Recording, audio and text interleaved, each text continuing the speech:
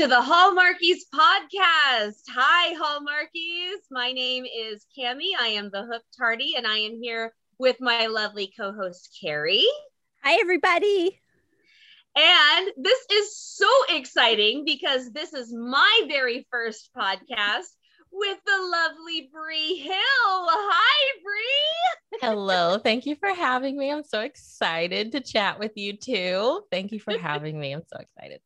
Well, we are so excited too, because this is like going to be the beginning of a brand new friendship. I know. We've been talking for like friendship. We've been chatting for like 10 minutes and I'm like, I just want to take them for coffee so we can talk about movies. Right. I would love that. All of you Hallmarkies out there, Bree has officially joined the Hallmarkies podcast. So you are going to be seeing a whole lot more of her. And we get to have our very first episode with her. So much fun. Yeah. All right. This is a big one. We are going to be covering not one, not two, but 3 movies in this recap. We are covering the One Winter trilogy. That's what I'm calling it. Okay. Is that the official title? The One Winter trilogy? I think that is. Well, it's the Hooked Hardy official title. Okay. And so therefore it is official. We're sticking with it. It's a Let's thing. do it. We'll stick with that's my notes. Write it in ink. Uh-huh. Okay, so first of all, overall, as a trilogy, what do you guys think? Yeah, you know what? As a trilogy, I really like it because I like the characters of Ben and Kara so much. And then, of course, Sean and, oh, goodness, her name. Megan. Thank you. And Megan, Sean and Megan. I just like them as like this foursome, this group of friends. They really developed their friendship as couples really well. And then as, you know, the 2 guys and the 2 girls. And so as a trilogy, I just like it because I wanted to go deeper into their stories. And we do. Mm-hmm. Yeah. Mm-hmm. Bree? Yeah, I really liked it overall. Like you said, I really loved the friendship element. I loved the scene seeing in all 3 movies, we get moments of Kara and Megan like getting dressed and going out, and then seeing Sean and Ben hanging out or talking, you know, over FaceTime and stuff like that. So we really got to see how important their like previous like friendship, like lifelong relationships are, and then how those dynamics were together. And I really liked it. At first I was like, do we need a trilogy for this? But it worked. It worked. Right. That's always a good question though. You know, do we need a trilogy? Does this add to what I thought of them before? The first movie really stood strong on its own, I think. So I was like a little nervous, but I really liked it. Mm-hmm. As a trilogy, I am fond of these movies. One thing that I love is just when you think you know them so well, then another surprise comes up. And another element is added to their characters. Another element is added to their history. For instance, in the first movie, we find out that Kara and Megan have been best friends since college. But in One Perfect Wedding, we find out that they have been best friends since at the latest the summer after 8th grade. Oh, yeah. But because they were best friends and Kara made her that bracelet, I'm guessing that they were probably best friends way before that. So that was one of my favorite things about it, is just when you thought you knew everything about it, then you get another surprise. Okay, next question. Which movie out of the 3 is your favorite? Carrie? Yes, I think it's the first one. I mean, it's got to be the first one for me. Like you said, Brie, it's on its own, a standalone. It's a great movie. You know, just we're going to talk a little bit more about it, so I'll save some reasons why. But that would be the first one for me. Okay, Brie. Interesting. My favorite's the second. I love that. Why? There was something so much, it was just really fun. The second movie was a lot of fun. And like rewatching the first one, I was reminded of something that like I tend to get bothered by, and that's the whole like journalist, the boss that steps in and does the thing. And I'm just like, oh, this is the first time I watched that first movie years ago, I was like, oh no, like this really bothers me. But then I loved the second one. You're right. They definitely did have that boss that stepped in and like kind of caused havoc, right? Wreaked havoc a little bit with that article. Yeah. Okay, I see. I get it. Good point. Favorite one for me. This must be because we're both from Texas, because my favorite was the second one. I am a sucker for a continuing story. When a movie ends with the first kiss, it actually makes me a little sad, because I used to have, I wouldn't go as far as to say fantasies, but when You've Got Mail first came out, and you know, they're apart the entire movie, and then they come together at the very end. Don't even get me started on Sleepless in Seattle, but that's my favorite movie. I love it, but they have so little time together. Oh yeah. Anyway, so when they come together on You've Got Mail, the first kiss is in the last 5 seconds of the movie. And I used to think back to one of the lines that Joe Fox says, I would have asked for your number. And I would have said, what about coffee or drinks or dinner? And the only thing we would argue about was what movie to rent on Saturday night. And I said, you know, what would that look like? Yeah. What would that relationship look like when he shows up at her door with flowers, knocks on the door, she opens it, they say hi and kiss, and he comes in and they have a movie to rent, and they pop some popcorn and sit on the couch and cuddle. Yeah. You know, I was like, I want to see that. So did you catch the Sleepless in Seattle, like the little tidbit in the third movie? Which thing? Where Megan was like, oh gosh, they're like talking on the phone or something, and Kara says something to Megan, and Megan says, oh, I've seen that movie, I know how it ends. And I was like, is this a sleep? Because they're from Seattle, right? I'm like, is this Sleepless in Seattle pun? Okay. Maybe. So are you enjoying now that in some of these movies now that we're getting, they kiss like halfway through? Are you enjoying the halfway through kiss? Girl, I say yes every single time.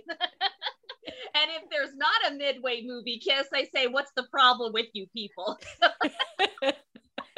I really am enjoying that. I'm actually enjoying that they would like finish a kiss. We heard one of the writers, Nina Weinman. Yes. She said one time, if they are both single, if they are both, you know, like if they're both interested in, why not let them finish a kiss? You know, why all these interruptions? And so she was saying that the culture of the Hallmark writers was changing that way. You know, why not let them kiss? And I love that. I thought that was such a great insight. When Ben comes up behind Kara and scares her with a noisemaker, and then immediately they kiss each other hello, I just went, okay, I'm gonna love this movie. You love it finishing. That's fun. That's fun. Okay, that's cool. I love that first one though. Well, let's get into that first one. Okay. So yes, go for it. Yeah. Go, Carrie. Go. I mean, I love the introduction of these two friends, both of them just trying to get away, you know, like they're so busy at work. And so they're trying to get away. They love snowboarding and then they rent this chalet. They're so excited for a girls' weekend. And all of a sudden there's this mix up and they have to share this chalet with this other group of friends, you know, these two guys. And two of them are mad about it. Two of them are kind of into it. And I love that, this animosity right away, this that Kara and Ben feel for each other, and they have to like get to know each other, and then they start to really genuinely like each other, but there's some mystery there. I don't know. I think it's a really fun, it sets it up in a really fun way to me. What did you guys think about the chalet mix-up thing? Are you like, oh, this again? Or do you just like, can you dive into that? I mean, it's a trope, you know, it's a trope of stuck together. The fact that there was not a single thing available, I was kind of, what is that? But yes, that is totally plausible that nothing else would be available. And that's why they only could book half a chalet, and then they just didn't read the fine print. But I think my favorite part was the reactions. Like you said, Carrie, just the, oh, we gotta fix this on Kara and Ben's part. And then, Ben goes over to Sean and, I sort of messed up. and then he goes, it's all good, the more the merrier. I mean, it's a huge bummer given our messed up guys weekend and all. Cool. So is that Cabernet? I mean, I love Sean. And the other thing is, then Megan jumps in a few minutes later and says, there is a really nice deck out front. Maybe we should. And Sean just picks right up on that cue. You can immediately see the connection between Megan and Sean. Like, yes, let's just take this party out front. And they're immediately established as the peacemakers. They're the ones that are going to keep these two other very passionate people level-headed, and that was it. Just that they are the ones that force them to calm down. So I really, really liked that dynamic. I really liked how they balanced, like they gave us just enough of both. We know that we're following Kara and Ben, but then they give us enough where you're like, I want to follow more of Megan and Sean too. But like their story, I felt never really overshadowed the other two. And as far as the chalet, I love when you're watching those Hallmark movies where it's like fate is just determined to put these two together. And it may not be believable to some people, but us like Hallmark lovers, romance lovers, were like, oh, this is just fate having its way. They have to do it. They have to work it through. See, I love that. So what was so funny to me about these couples, not the couples, the friend group. So Kara and Megan, like how they vacation together was very casual. They didn't have to be together every minute. Like, oh, I'm going to go over here and do this. Okay, sure. Well, I'm going to go do this. And that was really the second time that I watched it through, or third or fourth, I don't know how many times, but I noticed that because I was like, oh, wow, when you go on vacation with someone, in my mind, it's like, what are we doing now? Well, where are we going then? And you're together all the time because you decide to vacation together. But not them. They didn't. I liked that too. I was like, they really aren't even together that much, but they're so comfortable with each other that they don't have to be. Well, and the guys too. The guys were kind of cool doing their own thing, and Sean didn't want to do anything that even resembled work. Right. and I love when he said, "I slept in. It's 8 a.m. 8 a.m. is like noon for a surgeon." Yes. That was the other thing. They really set them all up with very interesting jobs and goals and success. Like they all had success in different ways. And one entrepreneurial work, that he did with his snowboards, Ben, the surgeon, Sean, she was an admin, but then she worked her way up, Megan, through this magazine company and another one. And then Kara with her writing and setting goals for books. I mean, I thought that was really fun too, just to see all of them as successful singles, and I loved how Kara kept reminding Megan, because Megan was like doing all these interviews and she's like, why aren't you applying for the job? Like you already do the job. And I was like, sometimes it takes an outside person to be like, you can do this. Yes. And I just loved seeing that like supportive support, that support coming from her. Yeah. I also really loved how, because you can obviously tell that Kara and Ben are the creative ones, because the other two have more of the business-like type jobs. You got a surgeon, which I hope you don't get creative with being a surgeon. Unless you get creative with saving someone's life, you know? Right. And an assistant, you know, she goes and does what she's told. She has more of the business side for the job. Kara and Ben are the more creative ones, and I think that's why the two of them fall in love. But they were creative in their own rights and in their own areas, which made them similar, but not too much alike. I love when Ben said, innovation has taken a backseat to image. You know, when he talked about the idea for a groove in the helmet for a ponytail, he said, that's something that my company 10 years ago would have jumped on.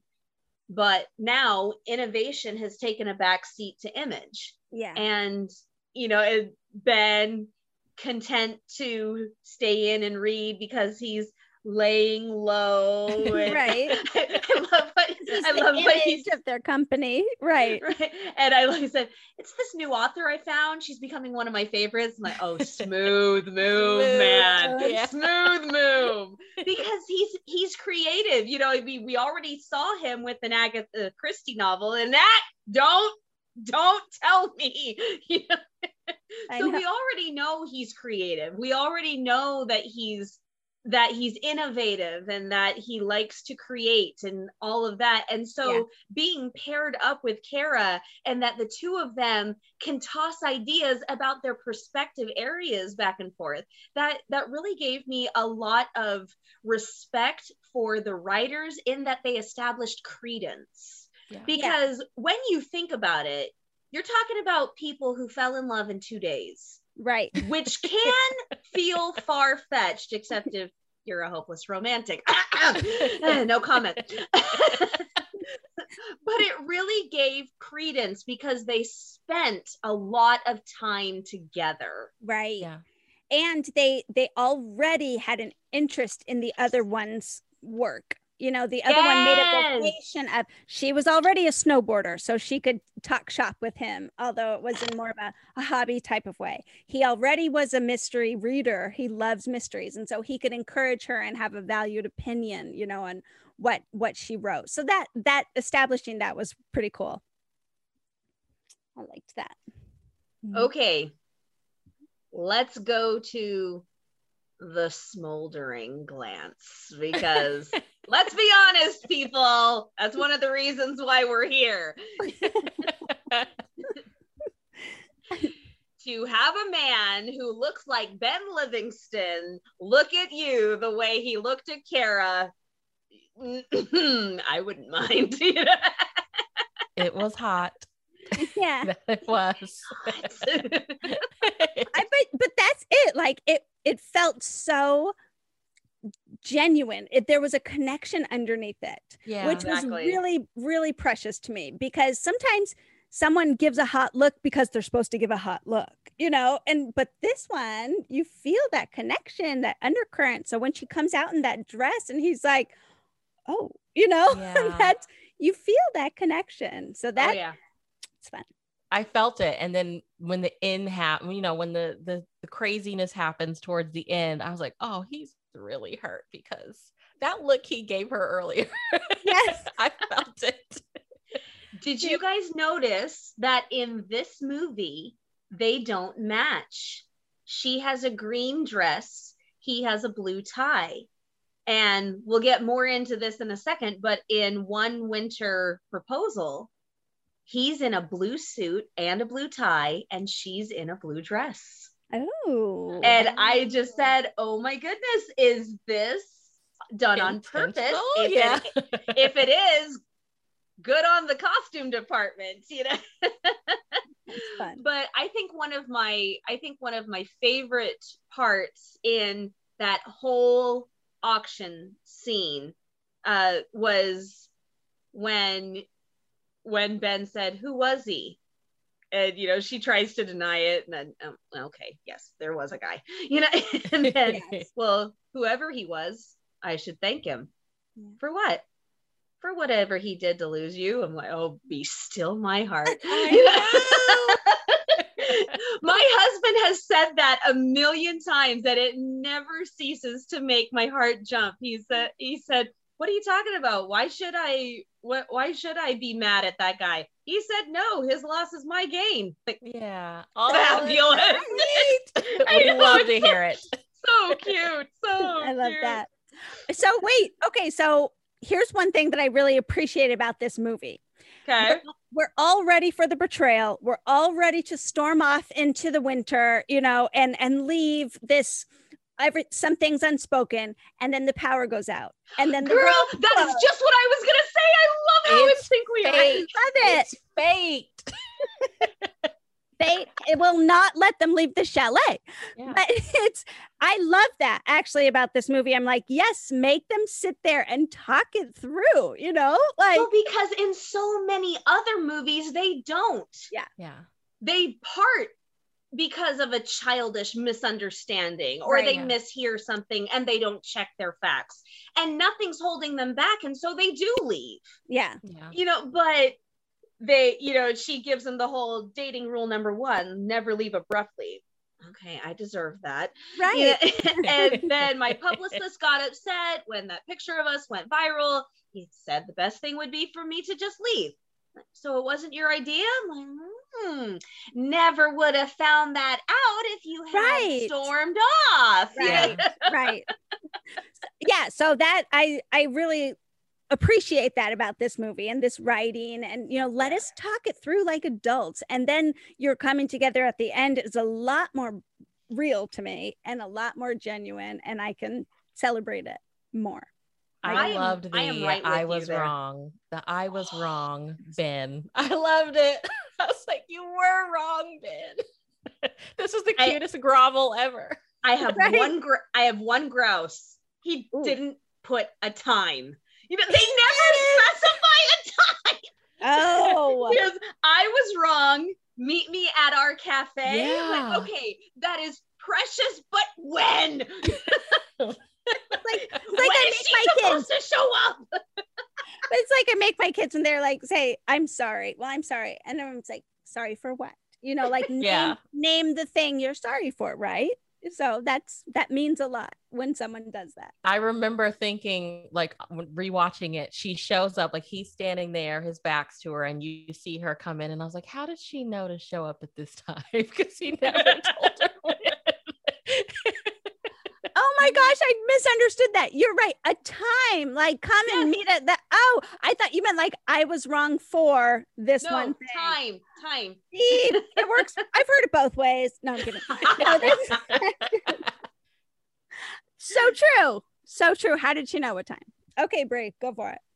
Sorry, finish your rep. Oh, I was just like, how did she know to show up right now? But it was beautiful. I was able to forgive it because like the lighting was perfect. It was perfect. Well, and then he does the best groveling job without using his British accent. So, you know, I mean, when someone can grovel that well and not even use his accent that we all find very attractive, then you know he's doing something right. You know, I know I'm sorry won't cut it. You could always try it out. Like, not giving him an inch. Good girl. And that cafe, I feel like is something Brie would find and go read at that cafe, right? Absolutely. I was like, I love that there's books all over the place and coffee. What a romantic setting. Yeah. Well, and speaking of which, we end on, can I ask you on a real date? We are in the romance section. So smooth. So very smooth. He had a setback with jumping to conclusions, but for that line, we forgive him. Yes. It was a great start. Moving on to One Winter Proposal. Oh gosh. Okay, I know that we are going to get to this, but can I just say that this was probably the best small screen proposal I have ever seen outside of When Calls the Heart. Yeah. When Calls the Heart, Hallmarkies, if you haven't watched that proposal, it's in season 4. You won't get all of the nuances, which is one of the best parts. He uses history. He uses their history together to ask her to marry him, which is just so romantic. But that is something that Ben did. Yeah. He used their mutual love of books. Mm-hmm. He used secrecy, because even though he couldn't surprise her in all aspects, he still managed to surprise her in some ways. And that guy thought of everything. Yeah. And then just under the archway of roses. Just, oh my gosh, I think I'm gonna faint. This has got to be the best proposal that I have seen in a movie on the small screen. It was just, it could not have been more perfect. It was very sweet, which is good that it lived up to its name, One Winter Proposal. It needed to be a big scene, a showstopper. It better have been good. Yeah. So just everything from like bringing her a dress. I thought that was so cute. Although I would not want that to happen, by the way, to me. Good thing you're married. Yeah. So bringing her a dress, setting it all up, being secretive, which is kind of something she had against him a little bit, like she did. If she had one thing against him, it would be the secret thing. Let's plan things together. Let's do things together. And I started thinking, girl, you benefit from every one of his big secrets. Like, I don't know what your problem is. But like, I think it was more so in the next movie, but I was like, I feel, because that was one thing my husband and I had to work through. He was the kind of guy of like, if I feel like you need to know, I'll tell you. And I'm like, I just want to be part of the decision making, and I want to. So I kind of felt her on that, but I was like, it must be that like mystery writer in her, like daughter of a detective. She wants to be in the know. Yes. With the third movie, I totally agree. With the second movie, if I had known that my husband was going to propose, I think for me personally, it would have ruined the moment. I wanted it to be a surprise. I didn't want to know it was coming. I didn't even want to really pick out my ring. I wanted him to surprise me with everything. So I found the ring that I wanted with my mom. And so I said, okay, you tell him. Okay, so for this movie, this One Winter Proposal, we kind of all know what's coming. They're going back to Clara Lake. Yeah. And then I was actually surprised, though. She finds this receipt in his jacket. Right. And I was like, oh, is this how they're going to do it? This whole movie, she's going to anticipate it. But that became kind of some points of humor for her to anticipate. And you could see her getting ready for like, oh, we're doing it here, type of thing. And he never did, And then he pulls out the helmet. Right. With the ponytail holder. I thought she'd be more excited about it. Poor girl. I think that's what I loved about the proposal when it actually happened, because the buildup was just so good all throughout the movie, because she's saw this receipt. So she's like anticipating that it's coming. And then every time they sit down and she thinks it's happening, it's not. And then he's read the book. And so he's like, are we based off the characters? The characters don't end up together. Is that us? And Sean's like, dude, it's a book. Right. That's what I want to tell him. Like, dude, it's a book. Okay, wait. How did you feel about Megan and Sean losing contact over that year? Like they were in the same city. It was missed, missed calls, unanswered emails, or, just missed opportunities. And they just kind of didn't meet up. It was worth it to see them look at each other completely awkwardly and clink glasses on New Year's Eve with everyone kissing. Everybody kissing.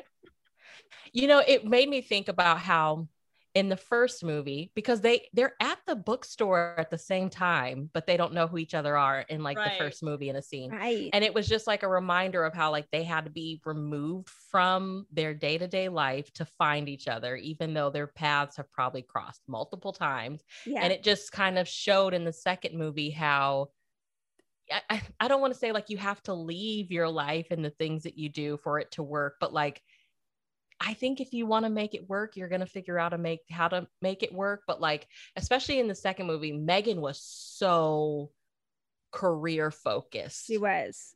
Yeah. So much. And I mean, that was cool to see, but I was like, okay, you're going to have to, I hate to see when the Hallmark heroines have to like give up their career for love, but I'm like, you're going to have to like meet him right in the middle. Right.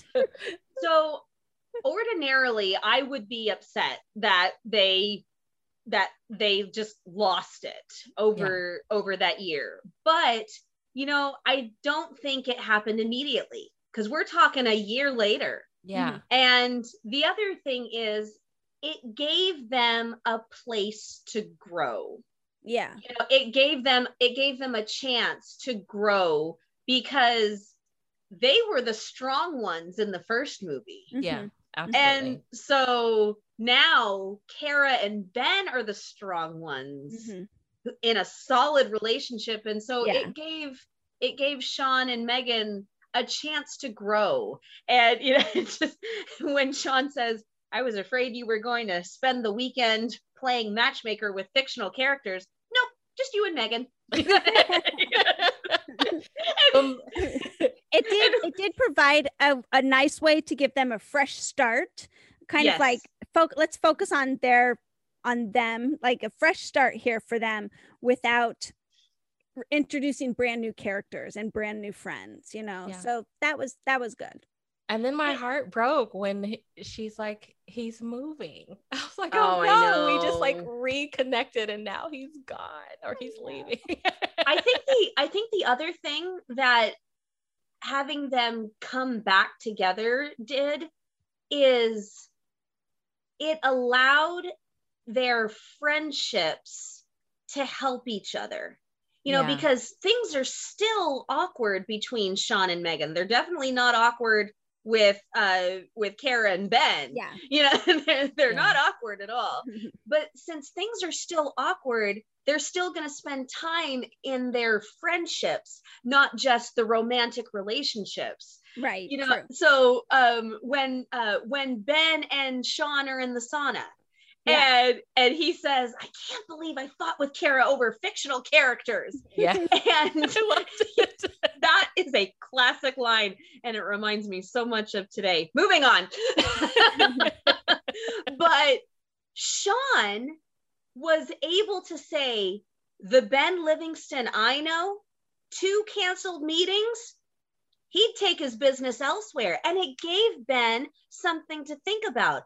If Sean had been all lovey-dovey and totally into Megan and didn't want to do anything with Ben, then it would have been harder to get that, you know, because Kara had things to say and Sean had things to say to him, and they both helped him grow. And and it was just fun to watch them play matchmaker. You know, when like, Ethan, your girlfriend, she works at the magazine, right? And no, she's a teacher. She's a teacher. Right? Ethan has a girlfriend who's a teacher. Oh dear, please just stop now. I know, they were so cute. It was so blatantly obvious that that's what they were trying to do. I know. I was like, we're not even going to try to like sugarcoat it. Nope. I loved it. That was fun. I did though. You're right. I did kind of gasp when he with the proposal and the books that he used and the, you know, just to build into her encouragement and support. I mean, what a sweet guy. I mean, so sweet. Yeah. And Genuine. It was genuine to them. Yes. It was very genuine to them, and probably, and I mean, the best line that he that she said is, you got one thing wrong. What, he's looking around. What did I do? What's missing? Like, you surprise me every day with how wonderful you are. Oh. And all of these things mixed in together, starting from the very beginning when he comes up behind her and surprises her and kisses her and then says, Kara, I'm so proud of you. Yeah. And all of these incredible, wonderful things, driving 40 miles to get that ring size so she wouldn't find out about it. Just going completely out of his way to be romantic with her. He has been wonderful the entire movie. And it only makes sense that she would acknowledge that and that it would surprise her every day, because he does something new every day to show just how much he loves her. And I'm going to cry now because it's so cute. What they did was they built into this romance without being too sappy, or too yucky. Like, honestly, yucky, Carrie. Yucky. What? Yucky. No, but that's a tiny bit of a critique I have against Aurora Teagarden and her fiance, Nick Miller. Because they're so sappy, and he kisses her and she's like, see how good you are at comforting me. And she literally said that in the movie. And I was like, that's a mood killer. So I was like, what? But this one is so much better. Like they just play in. sorry, Cami. But it's better. It's like genuine relationship, genuine compliments, genuine foundations that they're building together. And so you don't mind their little sap. You want it. You want to see that. I thought it was cute. I just think it's fun because he's such a good guy, and here she is sleuthing the whole time for no reason. You make a really, really good point, because that was one thing that I was afraid would happen in this movie, is that there was going to be some really ridiculous reason that they were going to call off the wedding, or they were going to postpone, not call off the wedding, but he was going to decide not to propose. That everything's going to turn out all right in the end. But they had tiffs, yes, because any couple who is committed to each other is going to argue. If a couple does not argue about something, then somebody's lying. That's my philosophy. Somebody is lying, that if you agree on everything all the time. But they supported each other. They helped each other. The drama, for the most part, they had their tiffs, but their drama was outside. Right. It was fighting against his lost opportunities, and him trying to figure out how to get this investor to help and to get the investor to listen to him. And she runs up all excited with her new slogan, everyone starts somewhere. She doesn't take credit for it. She just immediately gives it to him out of love, and she doesn't want to, and she wants him to have all of it and all the glory. And then, I mean, the idea to have Porter's wife come down the hill on a charmed board, which, I mean, it makes me think that even I could go down on a charmed board, hearing how good it is.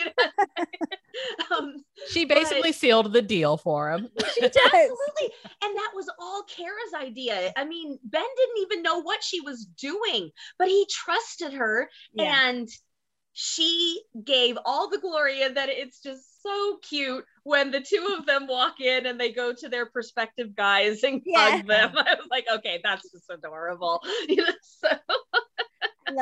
We really got to see how they complement each other, because it was that movie, right? Was it the second movie where her book is coming out and Megan's magazine, the girls reviewed it? It's the second one.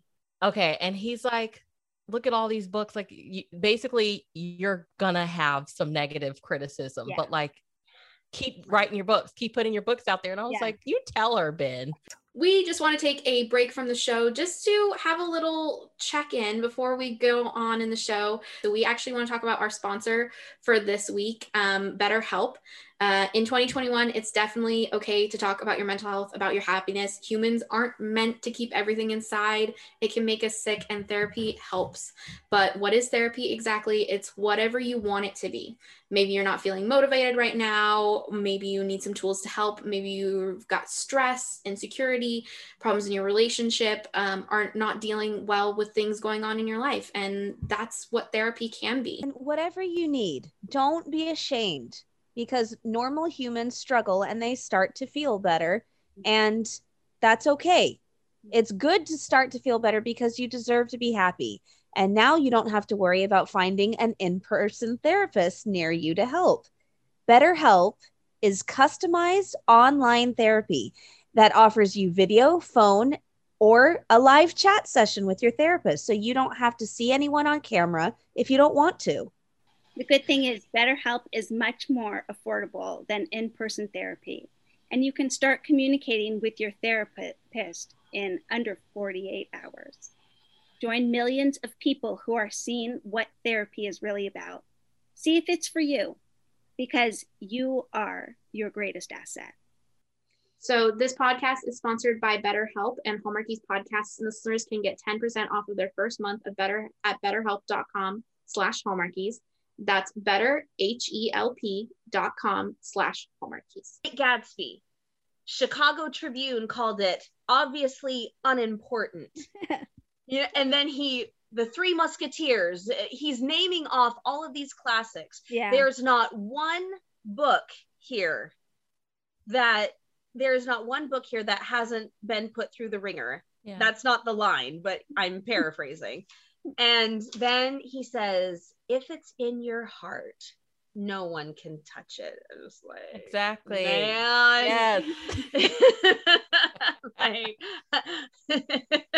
yeah, that's fun. If I was single, you don't want him, I'll take him. Ben Livingston. Ben was good with words. Ben is very, very good with words. And, going off that same thing is not only do they support each other, but they're so quick to apologize to each other, which is something that is so important if you want to make a relationship work. Yeah. And, just they immediately are both apologizing, like, no, I'm sorry. I'm like, okay, you're both sorry. Move on. Have you guys heard that saying that a good marriage is made up of two good forgivers? I have never heard that saying. Have you heard that? Yeah, that's Bree. Have you heard that? Yeah. So that is profound. Yeah, just a good marriage is made up of two good forgivers, which, I think all three of us having been married for at least a decade, right? Yeah. I mean, we know that to be true. Yes, you want to love someone well. Yes, you want to support them well in their dreams, and you call out the best in them. But you also want to forgive them when they make a mistake, because you will. And I'm going to want forgiveness when I make a mistake. And so they do that well. To your point, Kimmy, they do that well. Ben and Kara. Mm-hmm. Yeah, they really do. Mm-hmm. Okay, let's move to One Perfect Wedding. One perfect wedding. Perfect wedding. Now, do we wonder why it wasn't called One Winter Wedding? Was this? Well, it's because it was released in spring. It was released in the spring fling. However, the entire movie, they're talking about the spring surprise of fresh powder. Winter. So here is my pitch. Why not call it One Winterish Wedding? Winterish. Because it was released in spring during spring fling, so you can't call it one winter wedding, but the entire, and I know this circumstance to be true because, you know, and Carrie, I know you do in Chicago. Oh yeah. Today was 80 degrees, but we're not putting away our coats yet because it could be winter could still be here. My sister-in-law lives in Utah and she sent us a video of it snowing, you know, today. So, you know, I mean, I know that the circumstance happens, and the wedding is almost postponed because how many inches? No, it doesn't say. It just says a huge freak snowstorm. So why not call it one winterish wedding? You know, that way it's not winter, but it doesn't lose. Yeah. It doesn't lose the momentum, I guess. Right. I'm trying to say, you know. Right. I was like, is it because it's one winter weekend, one winter proposal equals one perfect wedding? Is that what I was trying to figure it out today, because that's a good point. I was literally like, why did we name this something totally different? But then I was like, well, maybe because Megan's trying to make everything perfect for Kara. Yeah. Like, I don't know. Yeah. And I mean, well, we can talk about this in a sec too, but I mean, it did end up being a perfect wedding for them. You know, that was, it did. Kind of a cool thing to see come together, because at first I was like, we just play fast and loose with the word perfect here on Hallmark sometimes, that I'm like, oh, we've got to put this perfect word to bed here. But it was the perfect wedding for them, which was kind of cool to see. All the details. Turned out beautiful. Yeah, it turned out gorgeous. It did. It turned out great. Okay, but we're getting ahead of ourselves. Okay, let's get this out of the way right now. The shaved head and beard. I couldn't get into it. I tried, but he is so handsome. He's so handsome with the hairstyle from the first two movies and the clean shaven look. And then I'm like, who are you? Oh, you are right. Were you recast? Nope, that's the same voice. I was like, is this supposed to make him look a little older? Like, what's the deal with the shaved head? I mean, I didn't think it was hideous on him, but I was like, I miss you with the hair. Right. Especially when, I mean, if this was just an independent movie, that would be one thing, but it's part of a trilogy, you know? Yeah. Well, you know, and they made her hair look different as well. So I think that was a little bit of a, you know, a little your hair's different, my hair's different. Time has moved on, you know. But honestly, you guys, a bald head, a shaved head is a viable hair option for men my age, which is 40. But honestly, men, their hair is thinning, and so they're like, I'm going to shave it. So there are a lot of guys my age who they tend to go that way, and it did not bother me. It did not bother me at all. My brother's 45, and he started losing his hair in his 20s, and he's been bald forever, but not bad. I thought Ben pulled it off. I thought he pulled it off. He's a very handsome guy. He totally had an Andre Agassi type of vibe to me with the beard and the shaved head. I was like, he just needs a tennis racket and we are good to go. Like, it was like a new swagger for Ben. He was like a little bit older, a little bit more confident. His business is, you know, still booming. It was different. It was new swagger. It was definitely different. I'm sorry. I'm not a fan of bald and facial hair anyway. Yeah. Either one. Yeah, I mean, if you just missed the whole lumberjack phase of like 5 years ago. Okay. I guess I did. I mean, I don't have a problem like, oh, no, you have a bald head. No, I don't have a problem with it. don't prefer it. I prefer men with hair, and I prefer men clean shaven. And so when both of them are gone from a guy that I have previously seen, you know, I'm just like, wait a minute. I know it's possible for you to have a full head of hair. So, okay, so his look to you was totally different. What about like who he was as like a character? Was that? Oh no, that was fine. That was like totally similar. Like the Ben we knew from the last two movies was totally the Ben we knew now. Kara was still sleuthing because she thought he was up to something. Right. I'm like, Ben, just tell her you want to purchase the hotel. Yeah, okay, let's go there. The whole secrets thing, I did not think that was necessary. I didn't either. Why? It felt like fluff. Why are you trying? I mean, who are you trying to impress? This woman is gonna be your wife. Yeah, I know. Why are you even trying to do that? Okay, so let's talk about that scene. They were at lunch. They were somewhere, and he says, "A little secret here and there makes a marriage exciting," is what he said. Yeah, it keeps things exciting. Yeah, and she goes, "Well, it depends on the secret." Yeah.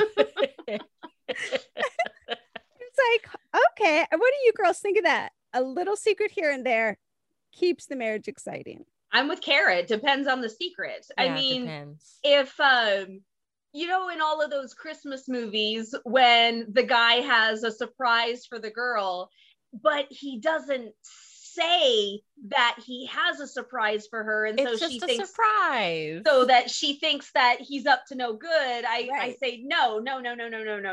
But if he won't let her in the apartment and he says, "I have a surprise for you. Now go away." You know, that's like there is a reason that you cannot come in. Mm-hmm. That I feel is okay. And those are the kind of secrets that I'm fine with. Right. But when you won't even let them know that you're working on something. yeah, And so then you come off suspicious. I'm just, I'm like, no, don't do that. What do you think, Bree? Do you think that it was their way of trying to tackle the idea of trust? Because I think that's end, exactly what it was. Yeah, like, go ahead. In the end, it was nothing, but I guess Kara had to learn, like, her husband's, that he says, like, if I feel like you need to know, I would have said. He wanted to wait for the deal to go through, basically, and then say so. He wanted to have a happy ever after to tell her. So knowing that her husband's like that, does she now have to work on just trusting that if he has something going on, he'll eventually tell me? But then Ben, knowing that his wife wants to know, like, it felt like their way of talking about trust being something that they need to talk about as a couple, but I don't feel like we really got to see them talk about it. I don't know. We didn't get to see, but I think that's a concept that was explored. Okay, yeah. You know, because he booked the chalet for the wedding without talking to her, and she found out, and she says, "I wish we would have made that decision together." And he goes, "Right, I need to work on that, don't I?" So he acknowledged that, you know. So and then you know, she realizes that he wanted the deal to go through before he told her, so that he could have a happy ending to tell her. Right. So without putting it in those words, I think that's the concept that we got. Yeah. So, but I think you just put it very eloquently there, Brie. Good job. And I will say I was a little confused because I was like, okay, we're supposed to be going to Rome, but now we're not going to Rome. So we're supposed to be at the courthouse. And now we're not going to the courthouse. That is a little tiny bit of a critique that I have. The storyline went everywhere for the first half hour of the movie. It was making my head spin, you know, and you know, Ben is talking to his little sister Zoe. I'm like, sister, what happened to the brother that you learned to snowboard with? You know, will you be my best woman? Mom's given her blessing and dad would have been really proud. what happened to the brother? Like, what happened to the brother that you almost got thrown out of that brat restaurant with? And then, when Kara is talking to her book agent, Renee, and the book agent says that she wants a pitch on the 10th. And she said, oh, the weekend before I leave, I was kind of hoping to spend some time with Ben. And then all of a sudden, 2 scenes later, the wedding's on for that weekend. I'm like, hold it, what the heck? And we've already canceled 2 weddings. Yeah. So it's just that. Yeah. I did have an issue with that. Wait a second, people. Can we please keep the storyline consistent and go back and watch the movie so you can keep it consistent? Well, and we have them rushing to do this wedding because they're gonna leave each other. I mean, because like they're gonna. What happened to Asia? Asia is never mentioned again.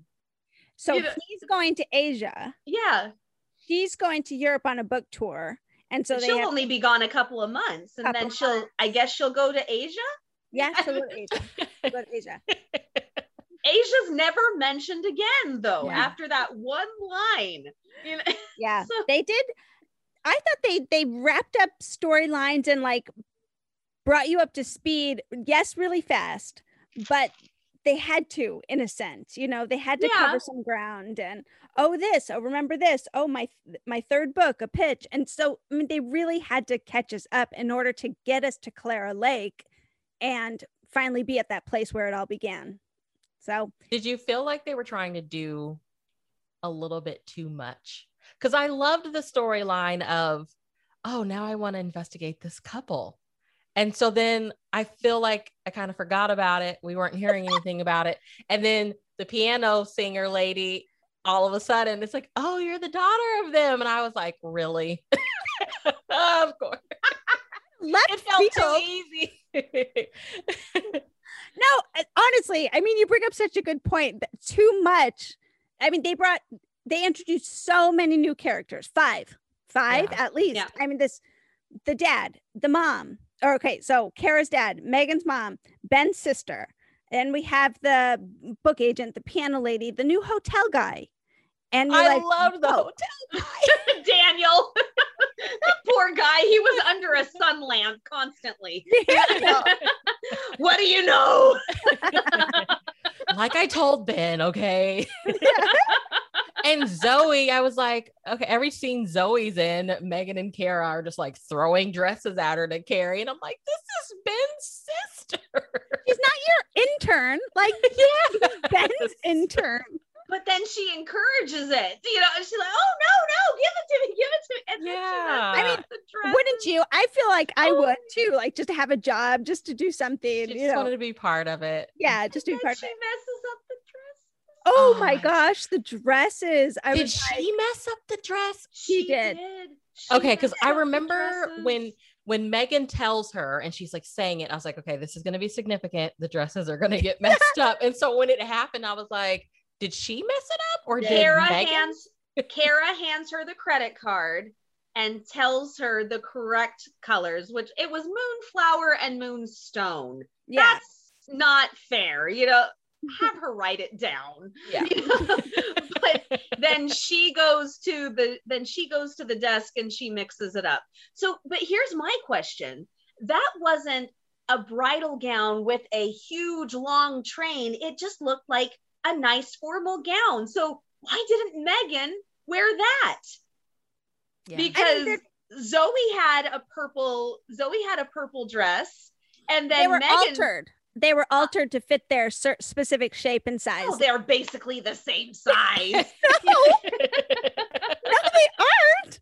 They had the 2 beautiful, distinct figures, and these 2 girls were totally different.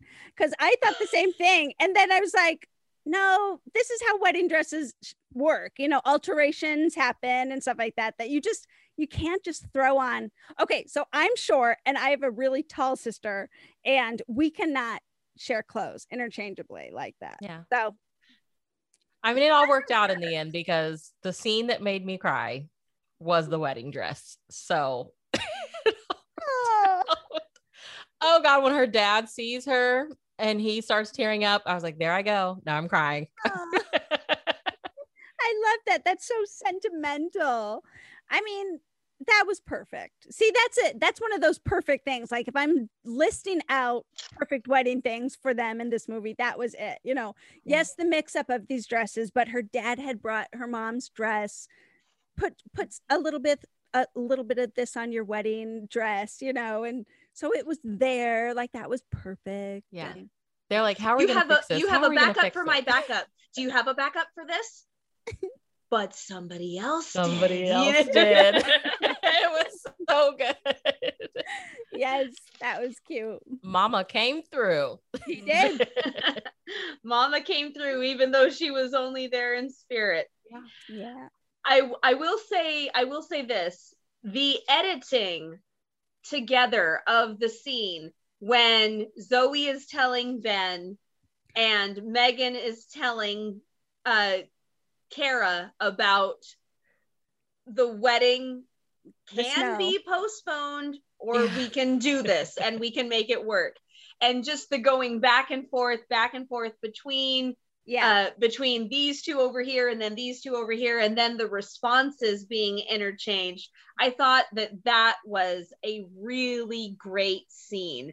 And it just shows, you know, more of the teamwork that I thought is so well done.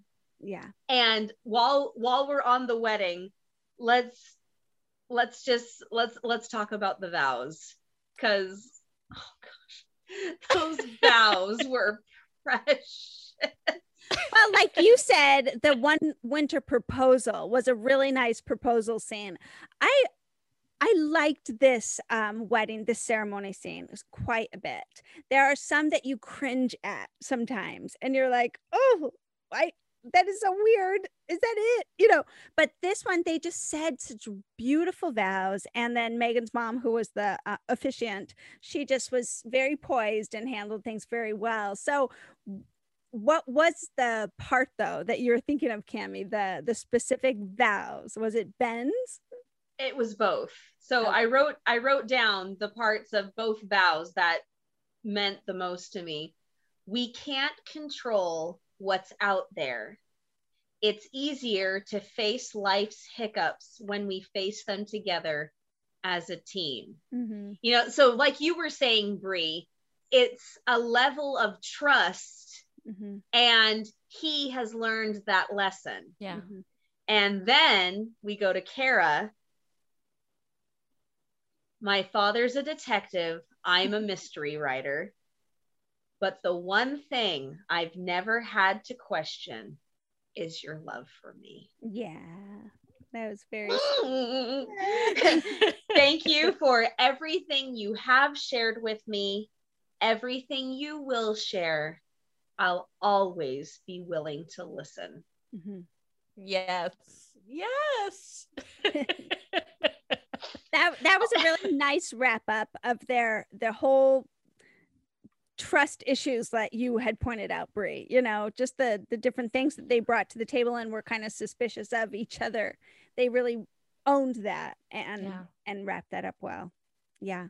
What did you think of the wedding scene, the vows and ceremony, Brie? I loved it. I think most important, I just thought it was beautiful the way that it turned out. I was like, this has been a mess the entire movie.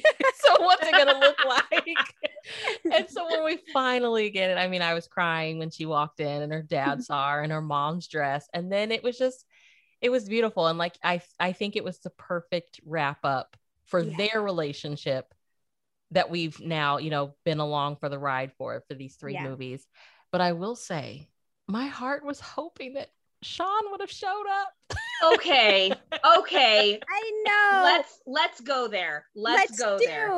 Because me personally, it did not feel like a true wrap up to the story, because there wasn't the four of them there. I know he was there remotely, but it just wasn't the same. Yeah. And they didn't have that interaction with the four of them that made this trilogy, or, you know, I should say movie and sequel at, you know, with the first two, it set them apart. You know, we had a foursome instead of the main couple and a side couple. Right. It was a foursome. And so when the foursome's not there,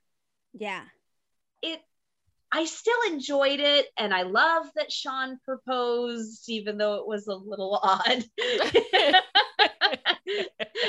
But my sister-in-law, one of my sisters-in-law is Canadian, and you know, so my brother made an audio tape and recorded himself proposing and then mailed the ring. So, you know, so I guess at least this time she saw his face. So oh wow.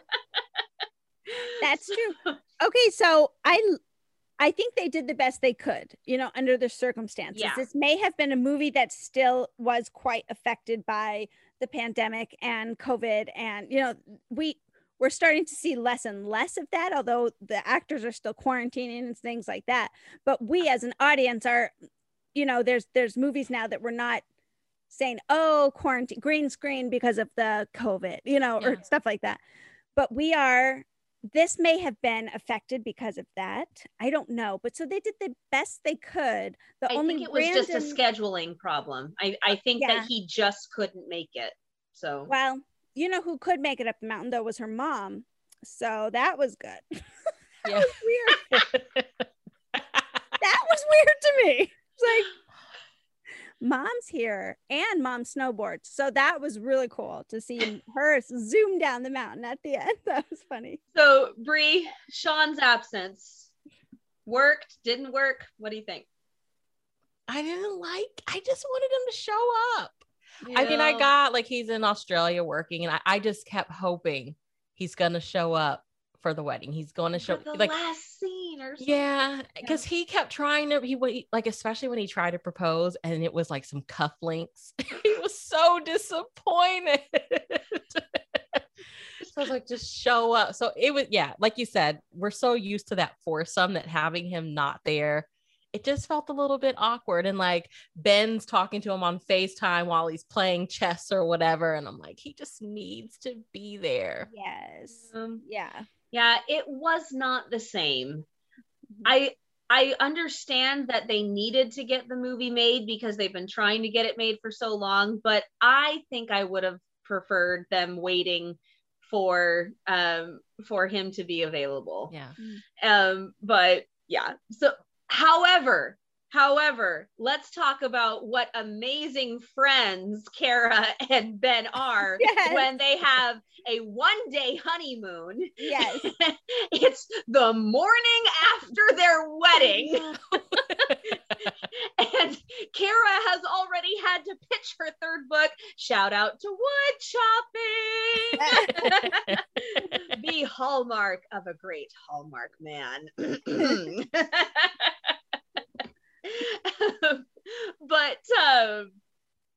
But so Kara is pitching her third book, and that look of anxiousness between the two of them when Ben comes in with the tray, and then I loved the ease. I love the ease. Yeah. He puts down the tray. Oh, thank you. Pulls her legs onto his lap. It was very sweet, very easy, and it felt like they had a very, very big connection, and you could feel that they were a newly married couple. Yeah. And then to give up their one-day honeymoon to help one of their best friends propose to their other best friend. That's what friends are for. And at first it was kind of weird because Kara like bends down and she's like she's pretending to be Sean. And but Ben pulls off her glove. I was like, you know what? Like, you're like her childhood best friend. If he's marrying her, he's kind of like marrying you too, and vice versa. Like these friendships are now connected. So it was a little weird at first, but I was like, I like what they did there. Yeah. And it just shows what some people are willing to do for friendship. And that is something, because that these four, no matter where life takes them, they'll be back. I don't know if they're going to do another movie. I would love for them to do another movie, but I don't know if they will. But I think that they couldn't end it just with Ben and Kara, just a kiss. No, you had to wrap the next day. Yeah, you had to bring in Megan and Sean, so they did the best they could with that. And so to end it that way, it's pretty good for me, Yeah, and that these four are going to be friends for life. Yeah. There's way too much history. And there was something like, I really loved Kara, but there was something about Megan. I feel like there was a lot of time spent on the growth of Megan. Like, she starts out as his assistant, and then the next movie, she's like at a new company and she's like operations manager, and she can't say no to things, which is kind of a trend of hers, because that was her character arc in an Evergreen movie as well. Like, somebody's like, do you ever say no to stuff? Well, and she can't say no in this movie either. Yeah. But it was like, I really liked seeing her, like, finally, eventually in one of the, I think it's the second movie, maybe, like the boss calls her and she's like, no, it is the second. She's like, no, let Ethan do it. Like, Ethan will be great for this. And I was like, girl, you need to cut Ethan some slack. Just because you want to work all the time doesn't mean he does. I know. But she did have some really great growth. You're so right, that as a character, she grew so well, and yet stayed very much the same and stayed very likable. Too. So I agree. There was something about Megan. Well, and that wraps up the One Winter Trilogy. One Winter Trilogy. That's the name, and I'm sticking to it. Did you catch the quote at the end of the last movie? Because they're like going down the mountain, and somebody said, I feel like they said it's all downhill from here. And somebody chimes in and is like, but it'll be a really wild ride, or like, I'm in it for the wild. It was so good, but I was like, it's all downhill from here. Like, I don't know if I like that part, but it was perfect. It was perfect the way that they ended it. I loved that Sean said, just don't hit anybody, please. Yeah. Because she got hit in the first movie, and Megan, and then Sean got hit in the second movie. So just don't hit anybody, please. Yeah. That was a cute callback. Yeah. All right, Hallmarkies. Well, you've heard it here. The One Winter Trilogy. We hope you enjoyed going through this journey as much as we did talking about it. So, Bree, where can people find you? I am on Instagram at Falling for Romance, where I talk about romance novels. No. Yeah. With a lot of excitement.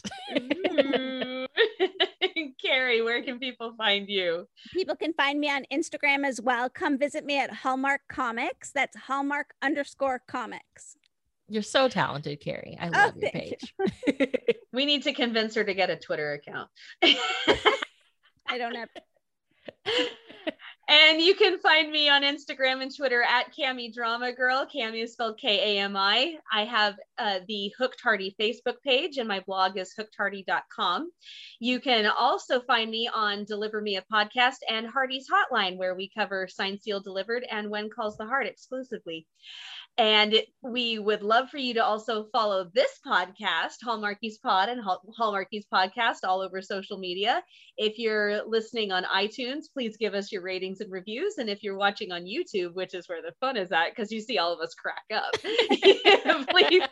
please give us a thumbs up, and also please consider becoming a patron, because we love to have people join our Patreon group, and we have special events at least once a month, and so that's always lots of fun. And we hope to see you all very soon. Bye. Bye. Bye.